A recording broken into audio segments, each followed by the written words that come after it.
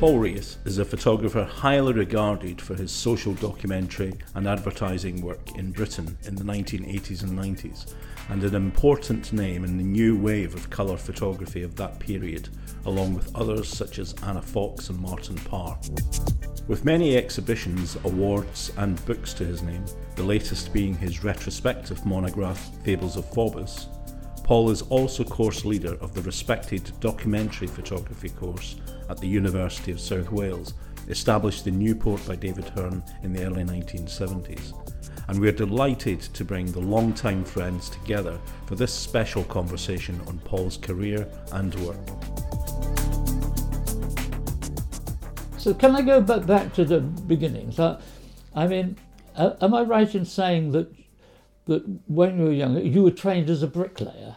I was, yeah. You were. Yeah. I mean, that was almost my first attraction to you, because I remember I managed to persuade you to come and repoint the side. To render the side of your house. Side of my house. Yeah. And it's still there. It still troubles me that might have been the only reason you accepted me on the course, David. I've often wondered.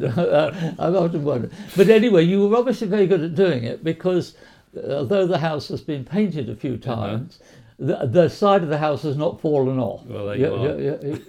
You know, So yeah, I did. I mean, I would never describe myself as being terribly academic. No. But I would not describe myself as being stupid neither. No. Unfortunately, you know, the way that the education system worked when I was at school tended to think that if you weren't very good at the reading, writing and arithmetic, that in some way you were stupid. So I increasingly felt alienated at school. I grew up on a really large council estate in Bradford. I went to the local comprehensive school, and without exception, all of the people that taught at the school didn't live on the estate. So they would all come with kind of preconceived ideas about who we were as pupils and what we were capable of doing. Yeah. And they really misread all of us. Yes.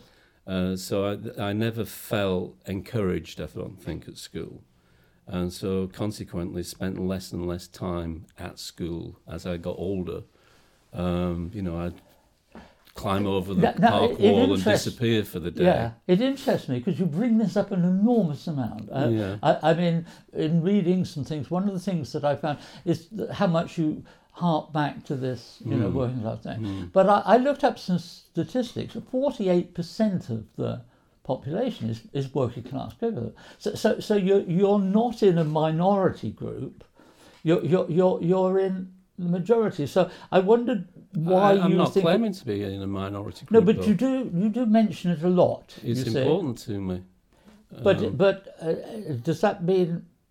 I'm not quite sure what that means. I mean, there are many working class photographers that have done brilliantly. I mean, I've just come back from an exhibition in London, which is just absolutely stunning, and that's McCullum. Yeah. Now McCullum comes from a pretty, a tough working class, but I don't sense that he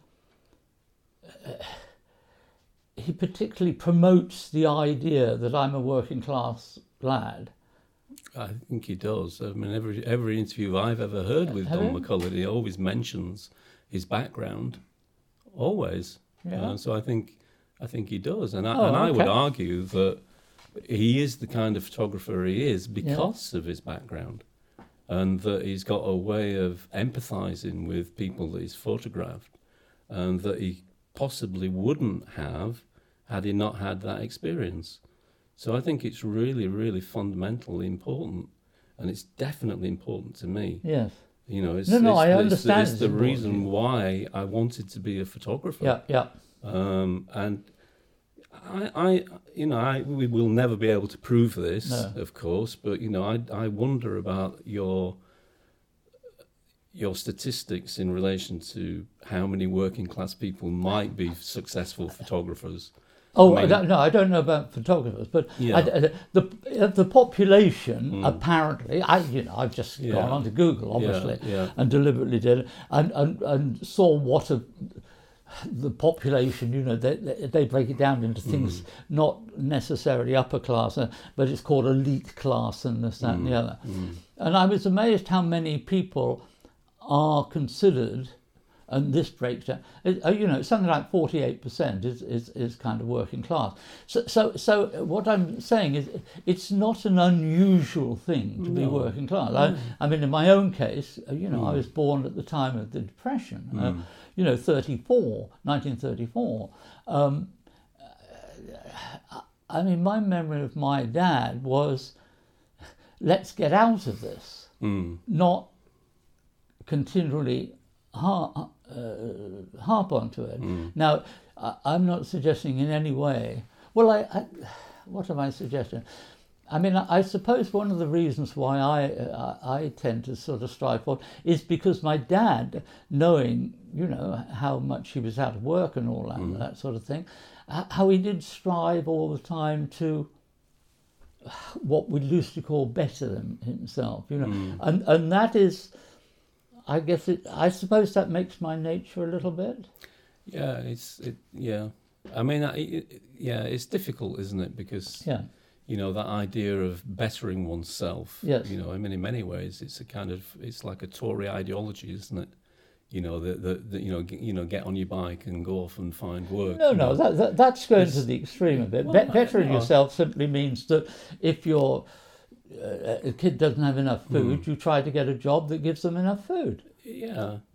I mean, we could go around and around the houses on this, and I don't know how productive it would be ultimately. Yeah. I mean, there are undoubtedly people that I know and that I still know that I grew up with who are very talented and very able, but because circumstance has prohibited them to access and use that talent, nobody would argue their circumstances haven't really changed. Yeah. Now, I've been really fortunate because I have bettered myself, actually.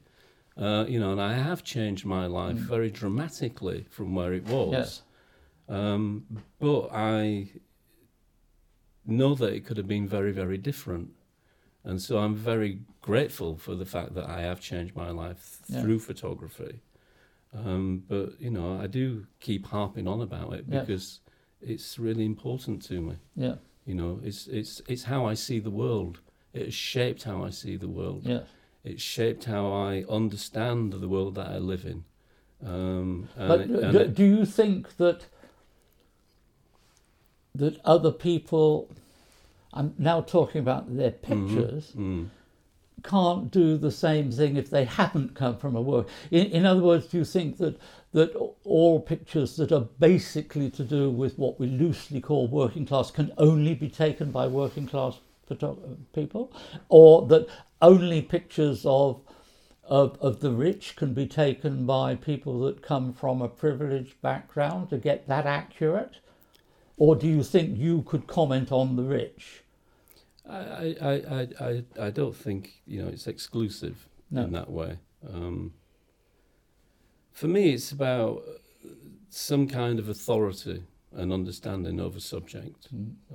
So, I mean, history proves that there's a lot of really great photographs which have been made of cultures that have not been made by people who are from that culture, whether it's working class or whatever it might be. Yeah. So, of course, it is possible to do that. Personally, and it is just my personal taste, is that I find work which is made by people that really understand the culture in a deep way tend to make work which is more, which for me is stronger and more empathetic and doesn't rely quite so much on preconceptions. But isn't that the definition of a good photographer? I mean, that's what good photographers do.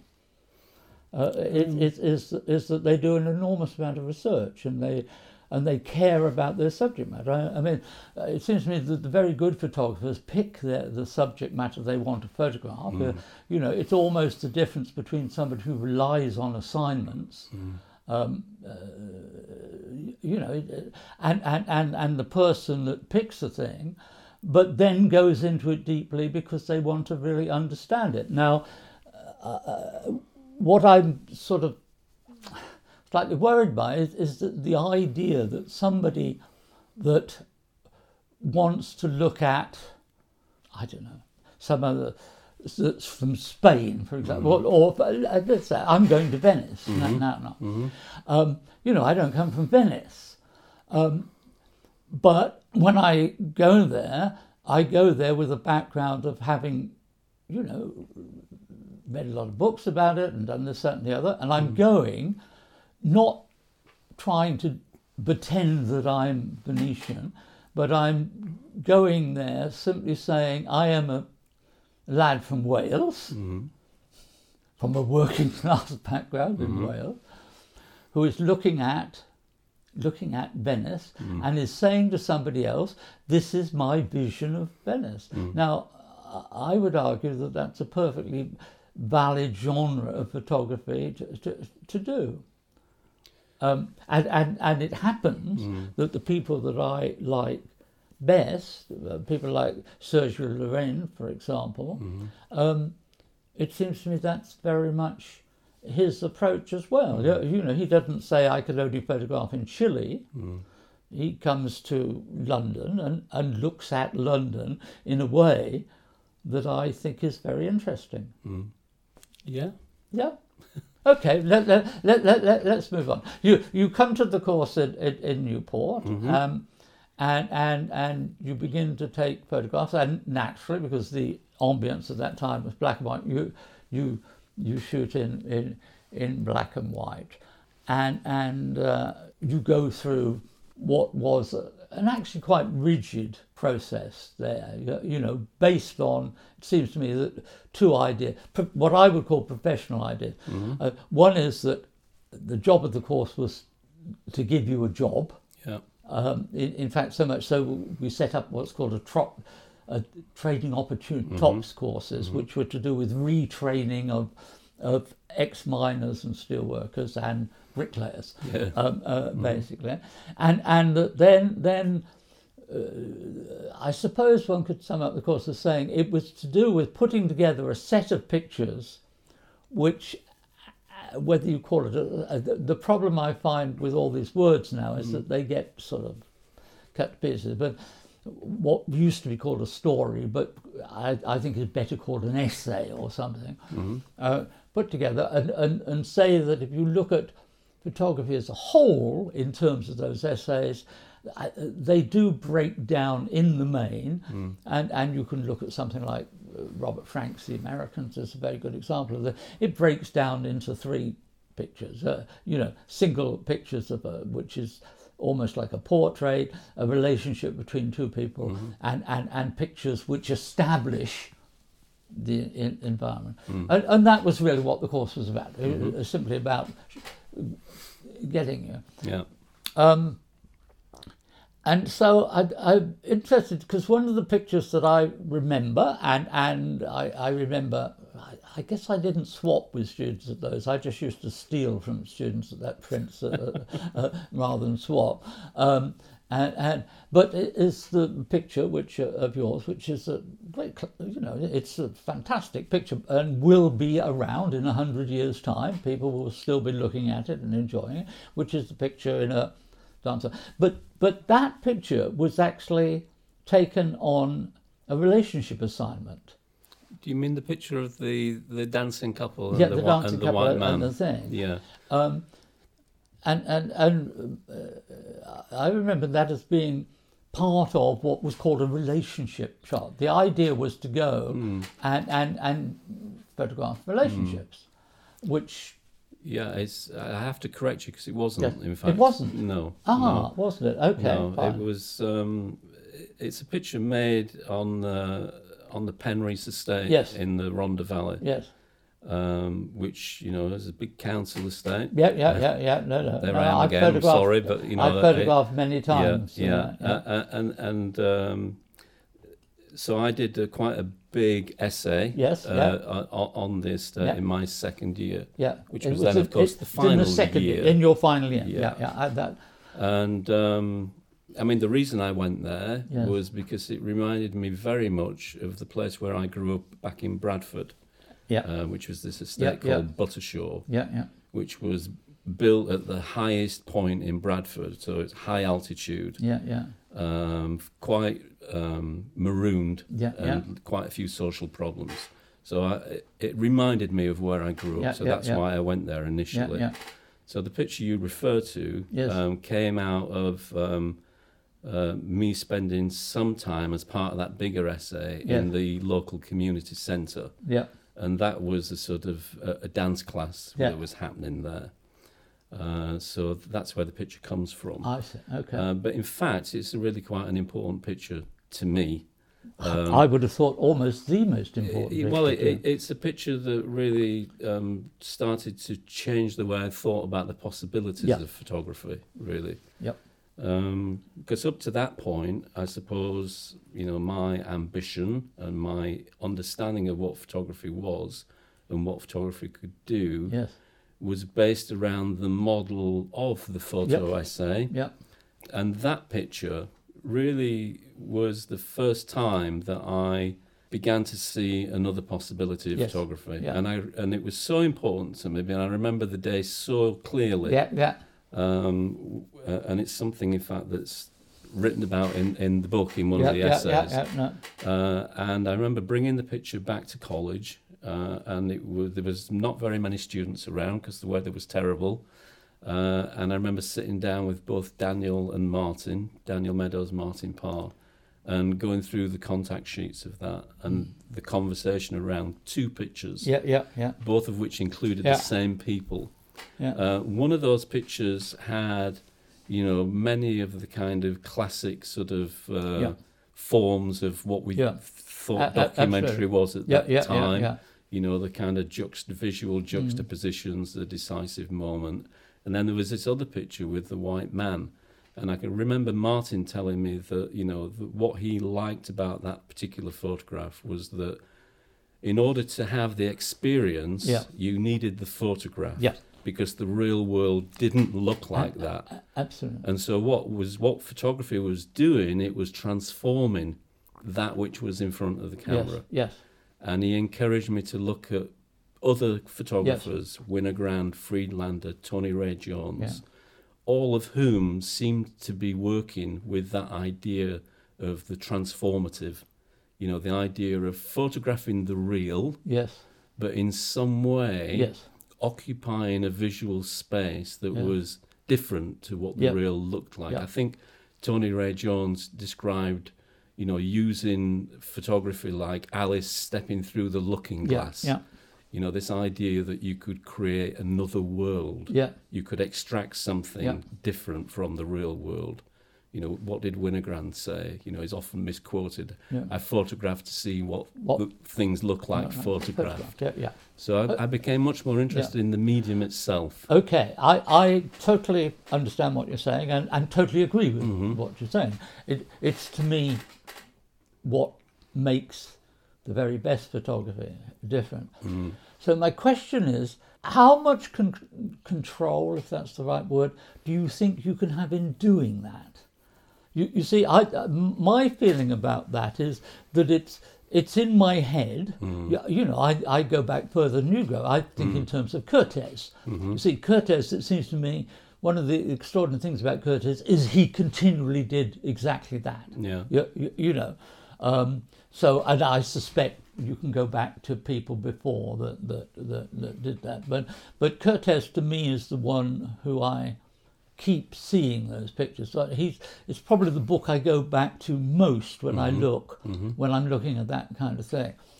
And what to me is a continual puzzlement is that I don't think you can see that at the time that you're taking. It's something that kind of happens after. And my argument with you is, looking at your contact sheet, is that if you felt you saw that, you would have taken more pictures like that at the time. No. Don't misunderstand me. I at that time, that particular picture, I didn't see it. But you're suggesting that you, after that, you do see it? No, I'm suggesting that after that, I aspired to a different kind of picture making, where the possibilities of that kind of photography were important. But you see, I would argue that is the criteria of the great photographer. That's what they do. Yeah, I wouldn't argue with that neither. But you have to remember, I'm a second-year student. I didn't have all the answers then. But it was one of those moments that were pivotal. Okay, I those pivotal moments to me. I mean, I'm doing one more lecture. I'm not after that, not lecturing, and I'm deliberately really calling it pivotal moments because I think that the one thing I can pass on to young students, because I can't, they either like my pictures or they don't like my pictures. Stupid me getting up and yet again going over and this is my best picture. But what I can say is that throughout your career, whoever you are at whatever time, there are pivotal moments. And it's very important that you understand those and grab them. Yeah. And that they're very, very important. You don't suddenly say, oh, I can't do this because I've got to go out with the girlfriend tomorrow. Yeah. If it's a pivotal moment, if you don't do it, it's not there. And I totally accept, and that's why I enjoy, in a way, the talking about this thing, because you say it's a pivotal moment. I'm still interested as to how that type of picture comes about with the people that continually manage to do that type of picture. You see, I in a strange sort of way, I guess what I'm saying is that I don't think you see it. I think you feel it in a way. It's almost as though it's in your mind that photography can do that. Because I find in my own case, when I get a picture like that, it's almost by mistake. But I don't think it is by mistake, because, if I look at, say, the pictures of Curtès, it seems to me what's interesting about Curtès is that he continually does that. Now, I don't think, as he takes the picture, he says, that's this. I think that because the idea of being able to do that is ingrained into his head, it's almost as though emotionally he takes the picture. It seems the right thing to do. And afterwards, in the editing, you see the picture. I mean, would you argue against that? Or maybe you just don't understand it, because I don't understand what I just said. No, I think I do understand it. I don't know whether I could argue against it or would wish to. But I think the thing... I mean... Is it by accident? Is it instinct? Is it felt? Is it emotional? I think it is that, but I also think it's conscious and deliberate as well. And I think if you look at some of the great photographers who do that, they do it repeatedly. Yes. Albeit, we're only looking at edits of works. So there are huge deserts in between all of those images that are not productive at all. But I think the thing that I started to understand looking at this kind of photography was that, what is the act of photographing? What is it about? And it's about the ordering of information. It's about putting a rectangle or a square around the world in which we live. And it's managing the information that's contained in that square or in that rectangle and trying to choreograph it in some way that it makes sense. Now, obviously what sense it makes is dependent on the individual motivations of the photographer. But it's essentially about conveying information. Now, I think those photographers who we like that do this other thing really get that, really understand it. And I think what they do is that they deliberately withhold information. So in many ways, what they don't show in a situation they're photographing in is much more important than what they are showing. So they make images that are much more ambiguous and open. The Tony Ray Jones picture I love lots of his pictures, but one in particular is the picture that's made, I think, at Wimbledon. And it's a man standing on an upturned deck chair, and there's a policeman next to him. And then lying on the ground is this small child.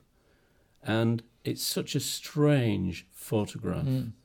because you're not quite sure whether you're looking at something that's quite innocent or whether there's a darker meaning there, whether it's some sort of scene of crime. Yes. Is the child sleeping? Is the child dead? Yes. You know, why is this man standing on this upturned deck chair? Yeah. It's a photograph that asks lots and lots of questions, but gives very few answers. Yes. And that's, I think, most of the photographers that are interested in making that kind of picture understand the possibility of that. Yeah. One of my favourite photographers is Weegee. Mm-hmm. Now, I cannot believe that Weegee, and I knew him reasonably well, I cannot believe he's the sort of person that goes out and intellectually is saying, oh, by God, I'm going to do these abstracted pictures. And yet when you look through his pictures, it's amazing how many of them are abstract in what is going on within the frame of somebody using a large format camera, of which he only had 5 bloody plates to do. He was almost the first that we're conscious of shooting with flash on camera to help him. And that's where I kind of find this dilemma. It seems to me that there's something in him which just instinctively shot an awful lot of these pictures, which are so superb. The geometry of the picture is unbelievable.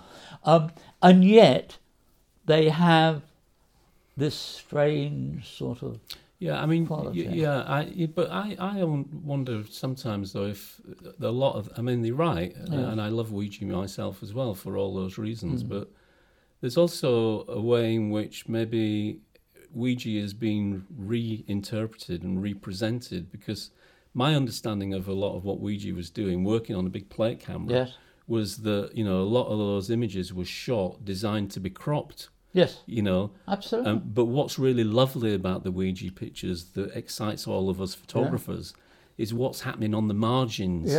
You know, what's happening on the edge of the frame. All those strange sort of, you know, expressions and gestures. And of course, perhaps Weegee was just harvesting that innocently, knowing that what was actually going to be the published picture was the centre which was going to be cropped. I mean, you know more about that than I do, because you met him, you knew him. I don't know, but you know, I wonder if, you know, the printing of the Weegee image full frame, as they were possibly never intended to be seen, has recontextualized for the better Weegee's practice. I don't know. I mean, certainly the pictures we see in the books, etc., because of the sort of shape of them, looks very much as though they are basically most of the frame. I mean, obviously, if you're charging around with a bloody plate camera, it's very difficult to totally, you know, so you crop afterwards. But then there are a lot of people that work with a 35mm camera that crop afterwards, you know, and end up with half the picture. I don't mean Weegee's. No. I mean, if he was shooting for newspapers, as he was, I mean, most of the people working with those MPP plate cameras would shoot very wide, wouldn't they? And then the negative would be cropped. And you know, I mean, the other thing that makes Weegee great as well, and why he stands out, is he just simply bloody well worked hard. Yes. You know, he was just there all the time. No, it's unbelievable. You know? I mean, the amount of... And that's something, you know, I learned that from you on your course, you know, and blimey, you know, have I suffered from that, you know, that work ethic, you know, having to be out there doing it all the time. You know, it's both a pleasure and a curse, you know, that you've... Okay, another you've given question. A whole generation of photographers. One of the things that you very often seem to mention in you know, again, is this edited text or not? I mean, obviously you've been talking for, I don't know what age you are, but you talk every day. You know, so that ends up in a magazine or something is edited text. But you seem to very often talk about influences of other photographers and things. Now, I'm wondering what you mean by influences. Do you mean influences because you think they're good human beings, in the way that, for example, I felt that Sir Tom Hopkinson, for example, who was the picture editor, etc., to me was a great influence, not because I understood how he laid out pictures, because he just seemed such an extraordinarily decent human being. So he was an influence on that human being there. So I'm wondering what you feel you get out of something that you call as an influence.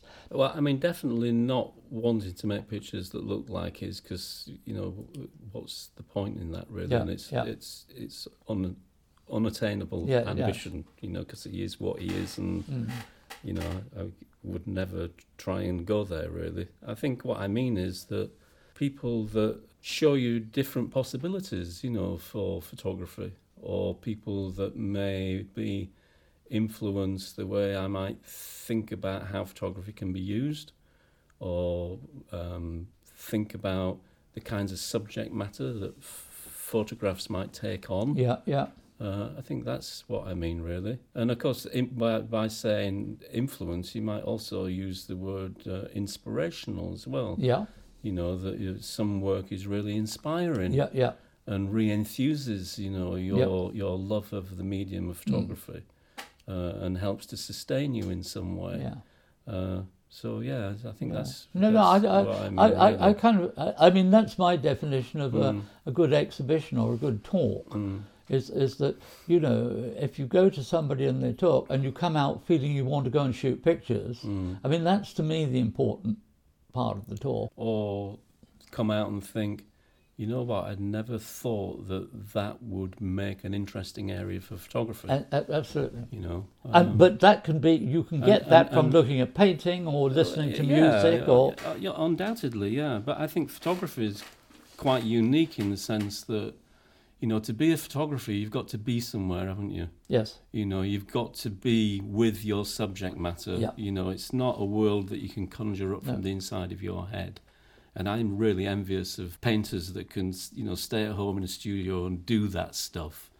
You know, because let's be honest, being a photographer is bloody hard work, isn't it? You know, and it doesn't get any easier, and you have to negotiate access, etc., etc.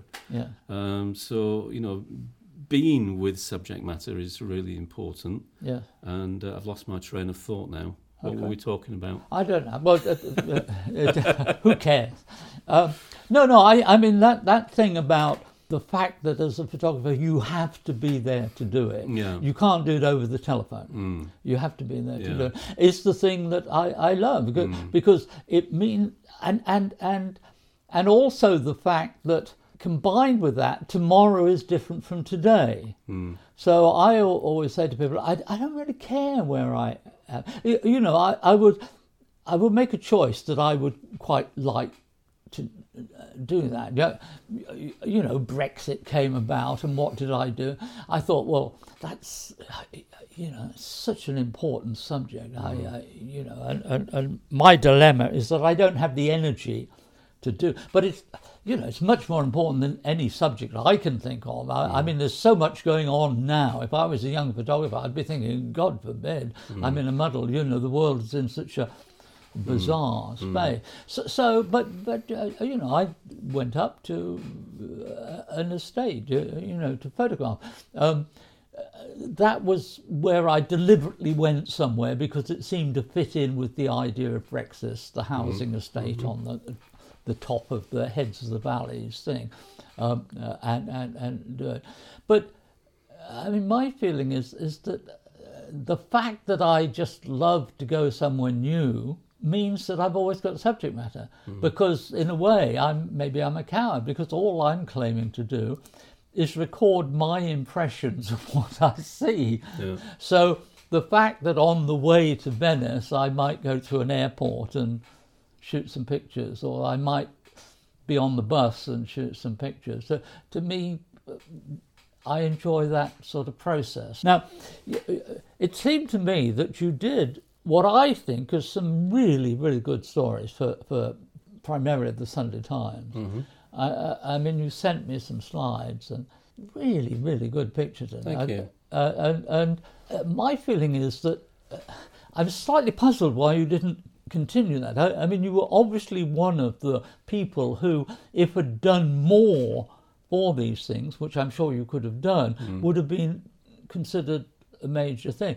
And within those, it seemed to me, one of the reasons why I think they're so good, it's the same, I feel the same, about Don, and I feel the same to a certain amount about John Bulmer when he did, is that they're very distinctively yours. I mean, for example, I am remembering now a thing of sort of body beautiful kind of thing, and there's a stunning picture there of three guys sort of showing their muscles off, and one of them sort of...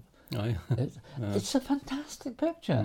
Now, I've never seen that picture of yours before, and yet there it is in the Sunday Times. It puzzles me that was obviously giving you an outlet for your pictures, because they all look like your pictures in those layouts. They don't look like Patrick Ward's pictures or Philip Jones Griffiths' pictures, or they look like your pictures. I'm puzzled by the fact that you didn't continue to do that, which, I mean, I'm wondering why. It's complicated, isn't it? Well, that's why I'm asking you the question. Yeah, I mean, I it's a confidence thing as much as anything. Oh, okay. And it comes perhaps back to the things I started talking about right at the beginning, about my experience of education at school and where I grew up, etc. Which is why it's important to me to keep talking about that stuff. Is that I have a certain lack of confidence and self-belief in certain things, and often will feel that. I feel like a bit of an imposter sometimes, if I'm really honest with you. I always think, I'm about to get found out here, as I'm on an assignment for the Sunday Times magazine and I'm working with some Oxbridge, educated writer. I just felt really out of my depth, really. Really? Yeah, and, I just felt, it's confidence, really. It's also not like I suddenly decided to stop doing that. Yes. It's obviously freelance. You just take the jobs when they come your way. But I'm on my own as well. I haven't got the support of an agency. And it's tough, to keep that going, really. But confidence is the big thing, and it's the thing, David, that. If you remember, when I left as a student, I was very soon back in college working as a technician. Yeah. I didn't go off and have, the big career in London because I was scared. I didn't think I could do it.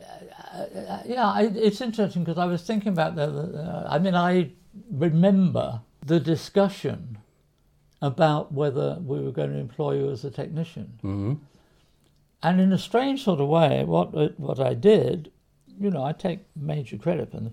I think we employed you as a technician as much as anything as an artist in residence. In other words, we had two debates, whether we wanted a real technician that knew about technical things. Because I didn't. Which you didn't. And we knew that. Or whether actually the reality is that we saw the technician of being, in the main, somebody who mixed up the chemicals and kept the books right and did all that. And it seemed to me that you can do that. And I argued that it would be very good to have somebody called a technician within the course that could be in the dark rooms with the students and be talking about pictures. And so it was emphasising in my terms.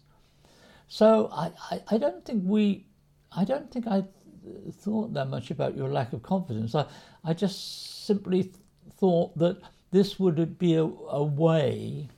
Obviously, I realised that you really wanted to get on your own.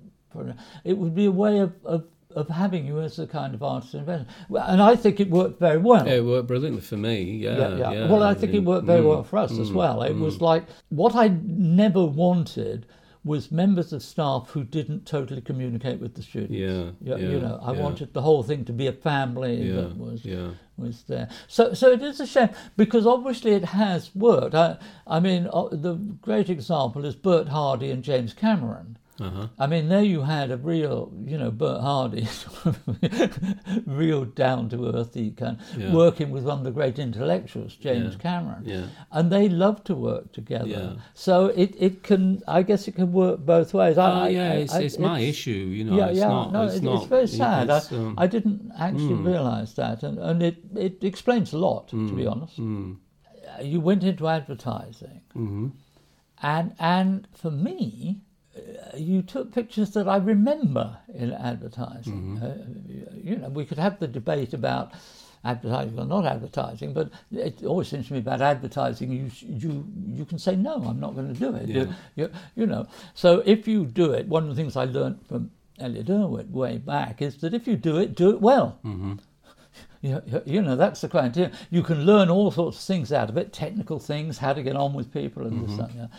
I thought you did it brilliantly well. Now, I don't know how much of that is to do with an art director, but I mean, I remember driving on a motorway and seeing a picture of some little kid pissing in the bushes, and it was a Nissan ad, and that, it almost sort of caused an accident. That's the thing. I mean, I'm presuming these pictures were, like most ads, were constructed, set up or something. They weren't just seen. Now, I don't like what I would call loosely documentary pictures, which are set up. Mm-hmm. But when they're done in an ad in that way, they're in a context which is telling you this is not seen under normal circumstances. It's the same with the fashion picture. Because it's in Vogue magazine, you know that girl was not walking down that street in that bloody dress. The idea of the artifice is a given, isn't it? Yeah. In that commercial world, really. Absolutely. And so you don't have to write under it. But what I really hate more than anything is the picture which looks as though, and you see the photographer is implying it's documentary, and they don't tell you it's set up. I find that just dishonest, But my feeling is that you did these ads extraordinarily well. Very few people I've known doing ads who have a distinctive look about the thing. Duffy did it a little bit in some bizarrely, I think Benson and Hedges ads or something like that. But again, it seemed to me that for some reason you meandered out of that, or whatever would be the right thing. I mean, I did that for a long time, and I really enjoyed it. You did, yeah. Yeah, I mean, the thing that I enjoyed about it was how different it was to the kinds of photography that I was doing prior to the advertising. Different in the sense that it was constructed. But also I'd spent, as you will know, and anybody that works in the way that we do, so much of our time is spent trying to negotiate access to subject matter. And so much of what we do is trying to keep those doors of access open. That it's kind of exhausting, really. The thing I really enjoyed about advertising was that everything was there to facilitate the possibility of the photograph. Everybody was working in service of the picture. That was the hero. That image, had to exist. And, by hell or high water, it would happen. And, the support team that you would have working with you, art directors, location finders, etc., were all there to help the picture. And by and large, they're very good. They're very skilled people. Well, they are, but I tried to work with people who were not professional in that way. All the people that populated my photographs were not professional models. But presumably the art director was. Well, the art director, of course. But my own personal team that I had. I had a couple of assistants that I worked with all the time. I had a production person that I knew, was an ex-student of mine from Brighton when I was teaching there. And all the people I worked with had come from a background of photography. and they'd come from a background of documentary photography. Yeah, yeah. And so they all kind of, knew what we were trying to achieve. Yeah, yeah. And all the people who are the models, in inverted commas, in those pictures are friends and family. Yeah. So I deliberately tried not to work with people that looked kind of, like classic advertising people. And so, I enjoyed that process for a long time. I never really intended to get into that world, in all honesty. The way it happened was if you remember my second book about the heritage industry, Flogging a Dead Horse, was shown at the Photographers Gallery in London. And at the time of the exhibition, I had a phone call from an art buyer in an ad agency who was ringing on behalf of an art director to see if I would come in and talk to them about possibly shooting an ad for them. Yeah. And they were really set on this idea of wanting it to be a documentary type look. Yes. And I think the thing that's worth remembering as well is that at that time, of course it's changed a lot now, but then advertising photography by and large didn't look like that. It was much slicker, much more glossy. Absolutely. And so I shot this campaign. I think it was a Volkswagen advert of a married couple, a wedding. The bride and groom were out of focus. And it won 2 D&AD awards. Yes. And at the time, I had no idea what that meant. No. And I remember taking the phone call from the art director who was at in Cannes at the awards, very, very excited about this. And, I sort of feigned excitement, but I didn't really have a clue what it was. And so it immediately was this kind of, advert that had won awards. And, of course, the way that industry worked was that if somebody had been successful, other art directors wanted a piece of that. Yeah, absolutely. And so I started to get more and more requests. And I thought, I don't know anything about this world. I can't do all of this on my own. I need to get somebody who understands it. So I got a commercial agent. Yeah. And of course, once you do that, they want you to be working all the time because they're taking 25% of everything that you own. And I remember that the agent was actually quite well known, wasn't it? And very sort of John Wyatt Clark, who actually had come from Magnum. He was at Magnum for a while, and he'd gone off, started on his own. He had 2 people. He had me, and then he had another guy who I'm afraid I can't remember his name, but he was a sort of more commercial car photographer. And John is still a really dear friend of mine. He worked his socks off. He's a really nice guy. I liked him very much at Magnum. The problem that Magnum's always had with advertising is that by and large, if you have an agent, they usually can cope with about 4 or 5 people that are very different from each other. Yeah. Obviously, the problem with Magnum is you've got 40 photographers. And so it never can work internally. But I liked him enormously, and I loved his energy. Incredible! Energy. I mean, and it was really exciting. And it was exciting because we felt that in some way we were kind of forging a new path of a documentary in some way in Britain. I mean, obviously, there's lots of documentary photographers who've worked in advertising historically, but for us, it was exciting. Well, you see, this is the puzzlement I have because that's my feeling. I think you were, and so I'm then slightly puzzled by somebody who's doing something which I think is important. It's new.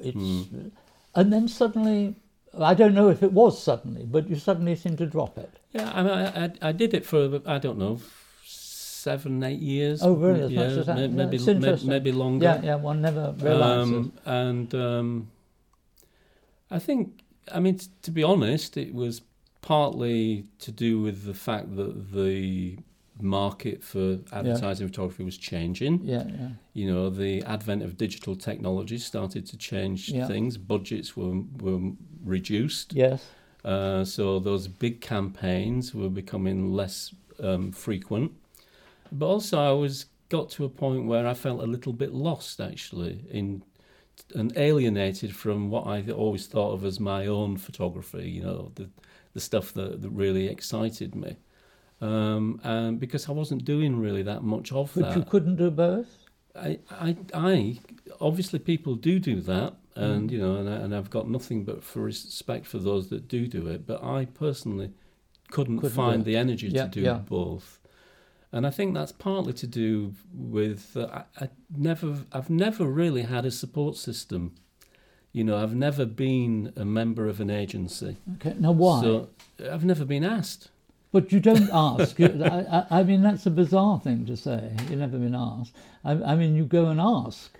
Yeah, confidence. So it really goes.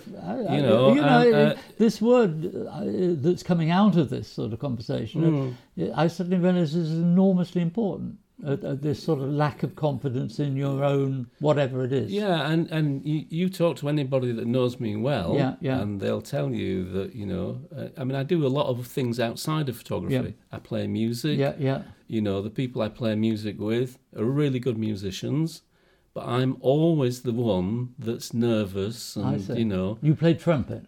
What a stupid instrument to choose, you know, for somebody that doesn't have much confidence. And when did you first start playing? When I was a teenager. Yeah. And then I would stop, leave it for a while and pick it up and start again. But only since I've been back in Wales, which is now 12 years. How well do you actually... I mean, what is the sort of standard of people that you play with? Presumably you play with people. I do, yeah. I play with... one of the people I play with is... a professional jazz musician who teaches at the Royal College of Music and Drama. And they don't lock the door when they see you coming down the road. They don't, no. So I'm not completely hopeless. No. But I do feel like the worst player in the room. But even if you were the best, what you're telling me is that you would still feel like the worst player in the room. Yeah, I'm just incredibly shy. Yes. Okay. Which I think is actually one of the reasons why I became a photographer as well. Yes. You know, because it's a way, isn't it, of participating in something without really being there. I'm exactly the same. This is, you know, my trepidation of going off now for a couple of weeks to Venice is that I know that my shyness, bizarrely, I mean, I'm fine if I'm in control. But my shyness is that I probably won't talk to a person the whole 2 weeks I'm away. And it's odd, isn't it? Because I find this in a lot of photographers that I meet. Not necessarily that they're shy, because goodness knows a lot of them are not. But a lot of them are really socially quite awkward. Yes, absolutely. And the camera is a wonderful thing to hide behind, because it gives you an excuse to be there. You know. Yeah. Okay, so you've managed to drop everything that you've done very well. Each time you've done something, and just when it seems to me that you get to the sort of stature of which if you did it for twice as long, everybody would say, by gosh, that's a major photographer. You then drop it. Yeah, it's stupid, isn't it? Well, it's not stupid if it makes you happy. It's stupid if it makes you unhappy. And then somehow, was it at this point that you decided to get into teaching, or? I've always taught in various ways. I mean, as you know, I was a technician. And, you know, I was doing a lot of teaching there. Absolutely. That's why. And then also I taught a little bit part-time on the course when I'd gone off to do the magazine things. And I was 0.5, 2.5 days a week in Brighton with Mark Power and various other people when that course first started. So I've always enjoyed teaching. And I came back to teach full-time 12 years ago, and it's the first full-time teaching job I've ever done. When you say full-time, that was, where did you start 12 years ago? Back in Newport. God, that's nearly as long as I was there. Yeah, so 12 years I've been there now, Have you really? Yeah. It's a long time, isn't it? I suppose so. That's very good or very bad. I mean, very good in that, you know, I've always you know, I mean, I'm sure I've had words with many people about it. You know, the transparency. You know, if I was, you know, had somebody having to spend 30,000 quid on a course, the first question I would ask of the course is who's teaching on it. You know, I've always, in a way, promoted Newport. Not that I know anything much about the course as it is now, but the mere fact that you were there. I mean, I don't want to be too flattering, but it does seem to me that any photographer almost going into virtually any area, perhaps not into fashion or so, is going to benefit from the fact that you've done it. And not only have you done it, but you've done it at a level of which they look at and they say, God, I'd aspire to be able to get near that. Now that to me is almost the most important thing. The fact that I suspect that you communicate very well to the students is good. So I've always thought that you would yet again do something exceptionally well. I mean, do you see this as being your end sort of job? I was 64 yesterday. Yeah. So, you know, I'm not getting any younger like the rest of us. God, I wish I was 64. I just really enjoy it, you know. I love teaching. And we're fortunate that, you know, we've still got really good students. Yeah, good. You know, we attract people from wide and far and different experiences and different ages. The thing that they all seem to have in common is that they really want to do it. Yeah. And they're really serious about it. So I like being around those people.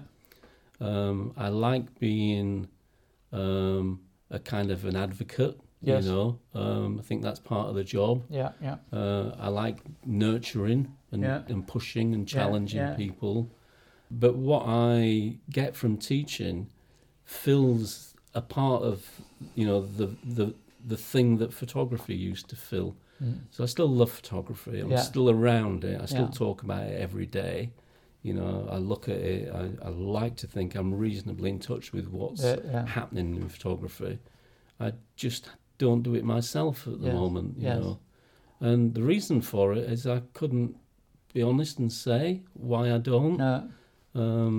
I think I've sort of dried up a little bit. I'm not sure I've got, you know, a great subject that I want to take on and that I care about.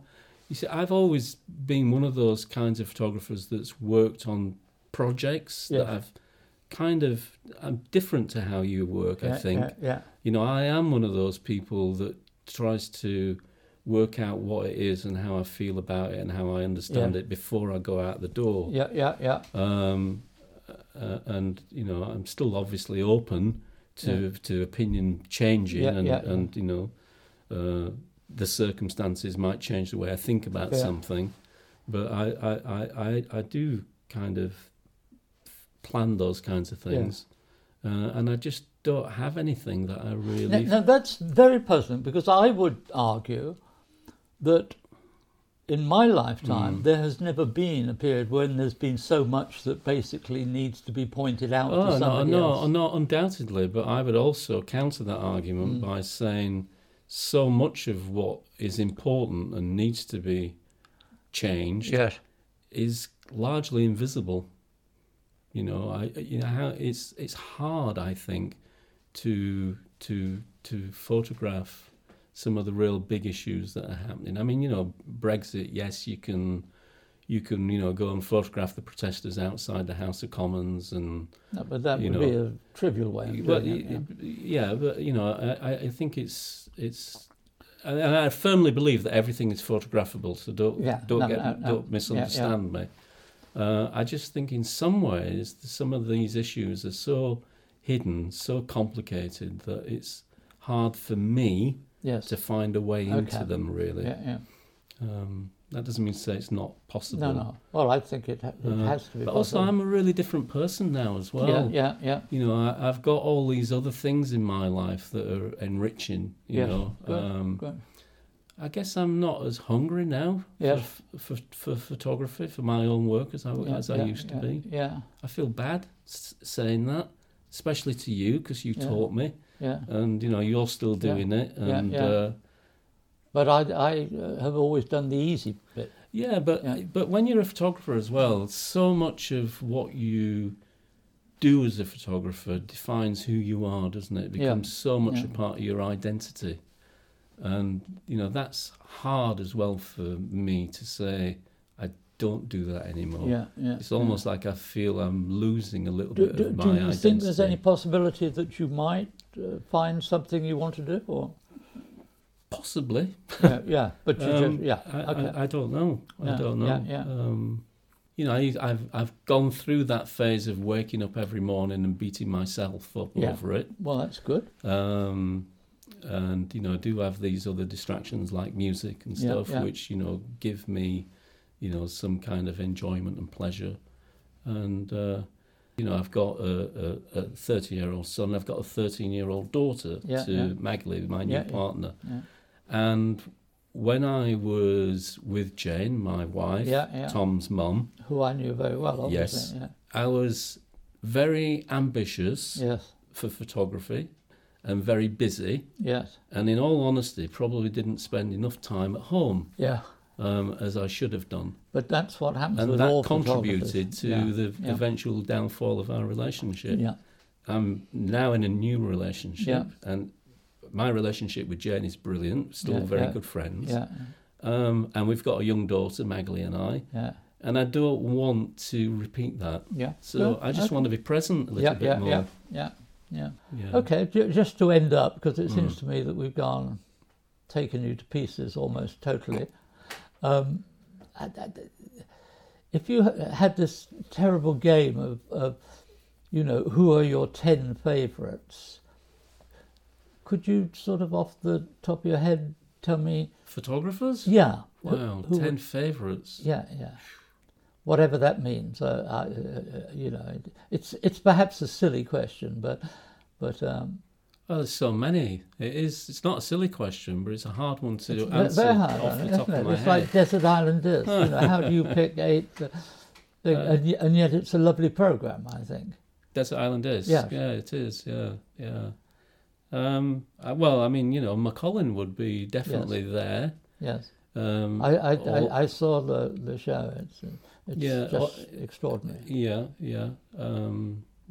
I would say there because, he was one of those photographers that I aspired to in the beginning. Yeah. One of the people that sort of made me want to be a photographer. Yeah, good.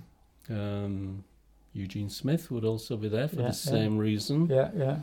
Tony Ray Jones, most definitely. Yeah. Martin Parr would be. Taryn Simon is somebody whose work I really like. I like the intellectual rigour of what she does. I mean, she is, one of those people that, photography is the form of research. And the projects are very dense with information. But I really respect that kind of rigour. Lots really. That's 5. Do I have to keep going? Well, Winogrand, Friedlander, good. Anyway, you've still got 3 to go. So I've been thinking about, trying to anticipate, what the questions might be. And so, I'm thinking so who are the photographers that I really like? And to my shame, there is not many women photographers on my list. It's odd, isn't it, how you gravitate to a particular kind of work, but it might also be how accessible that way of making that kind of work is to different constituencies, really. It's a really problem. I mean, again, we used to have enormous application numbers, as you know, and not only that, but they were all obviously very, very good people because we very specifically said this is all we sort of teaching. And so, as we had this system, which I'm sure you were involved in sometime, by which about 5 people would do the interviewing and things, usually including one student, and etc., we would always end up with far more people of which everybody voted for than we had places on the course. So one of the rules that we did basically was, amongst those of which everybody had said yes to, we always took the youngest and we always took the oldest. That sort of gave us a liberty. Mm-hmm. But then after that, we always took the women up to half, so that we tried to have an equal number. So by and large, and I was looking the other day with Daniel, we tended to have a course which was nearly always 50% women on the courses, not because of they weren't, but because they were people that had a unanimous vote, and therefore it seemed to me a reasonable way of choosing. I'm really puzzled, because they were usually very good, you know, but it's amazing how few have lasted the test of actually choosing. And I've often thought about it. It's the same, even worse with black photographers. I mean, I actually went up and had an interview with Diane Abbott, you know, to say, how do we get black photographers, you know? And unfortunately she waffled like mad, and I kind of never sort of got any help whatsoever. But it is puzzling, isn't it? I think it's complicated, isn't it? I think it is about, you know, access and confidence, you know, and somehow perhaps seeing that might be a possible thing for one to do, you know, to make a future out of. Yes. You see it in Magnum very clearly, because one of the things that Magnum was always sort of attacked for, and reasonably, was that we didn't have enough women photographers, you know. I think within Magnum we were aware of this sort of attack, but our criteria was that we don't care whether they're left-handed or red-handed or women. What we're going to take is what we think are the people that would work within the Magnum tradition, and that includes very much being decent human beings which can get on in the family. More people don't get through the nominee stage because they're rude to staff, etc., than, you know, once we've seen their pictures. But what is interesting now is that, not through anybody consciously trying to do it, but the number of people that seem to be applying that we think are very good, and so the percentage we're taking now that are women that are coming in, just as a natural thing, seem to be probably up to 40-45%, you know, which I think is interesting, and I think is the way it should be. So I've always thought that it's actually rather degrading to a woman to sort of say you're a woman photographer. I mean, I thought it was very interesting when Olivier Arthur, in her opening, you know, the opening of the gallery at the thing, said, I don't want to be called a woman photographer. And it seems to me that the people that I think are the best women photographers tend to feel that they want to be called photographers. You know. But it is fascinating. I mean, I can understand it. One's beginning to see a lot more that are coming through from South America and places like that. But my guess is that that's purely financial. There was a time when they didn't have money to buy film or to buy cameras, or there weren't films, or there wasn't paper there. I can understand that. It's strange that it's not happening in Africa so much. You're not suddenly... So you are, but in my opinion, very often you see these people, and for me, they're not very good, not very interesting photographers. It is interesting, isn't it? Because to go right back where we started, and I know that we differ over this, you know, about how I keep going on about my background. But it is interesting to see how people who have been the subject of a lot of photography, you know, which, you know, whether it's working class or African people, you know, who have been photographed for all the negative and positive reasons that they have, don't then themselves become the image makers. Well, I don't know. You know, but that tells you something, doesn't it? Yeah. Either about the confidence of the individuals, or their recognition of whether they can have a voice through that world, or whether there's something about that world itself that prohibits the inclusion of those kinds of people. It's fascinating.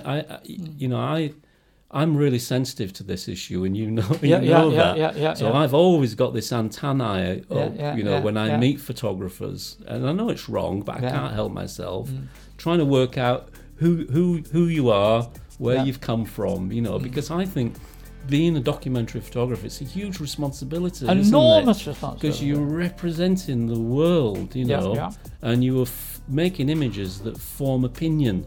Yes. So you've got to get it right. Yeah. So I'm always really sensitive to that. Yeah. And I don't meet that many people who I can recognise as being like me. Yes. I don't. So we differ on that. Yeah. But I do. For me, that is equally as strange an issue. Good. That's the end of our conversation.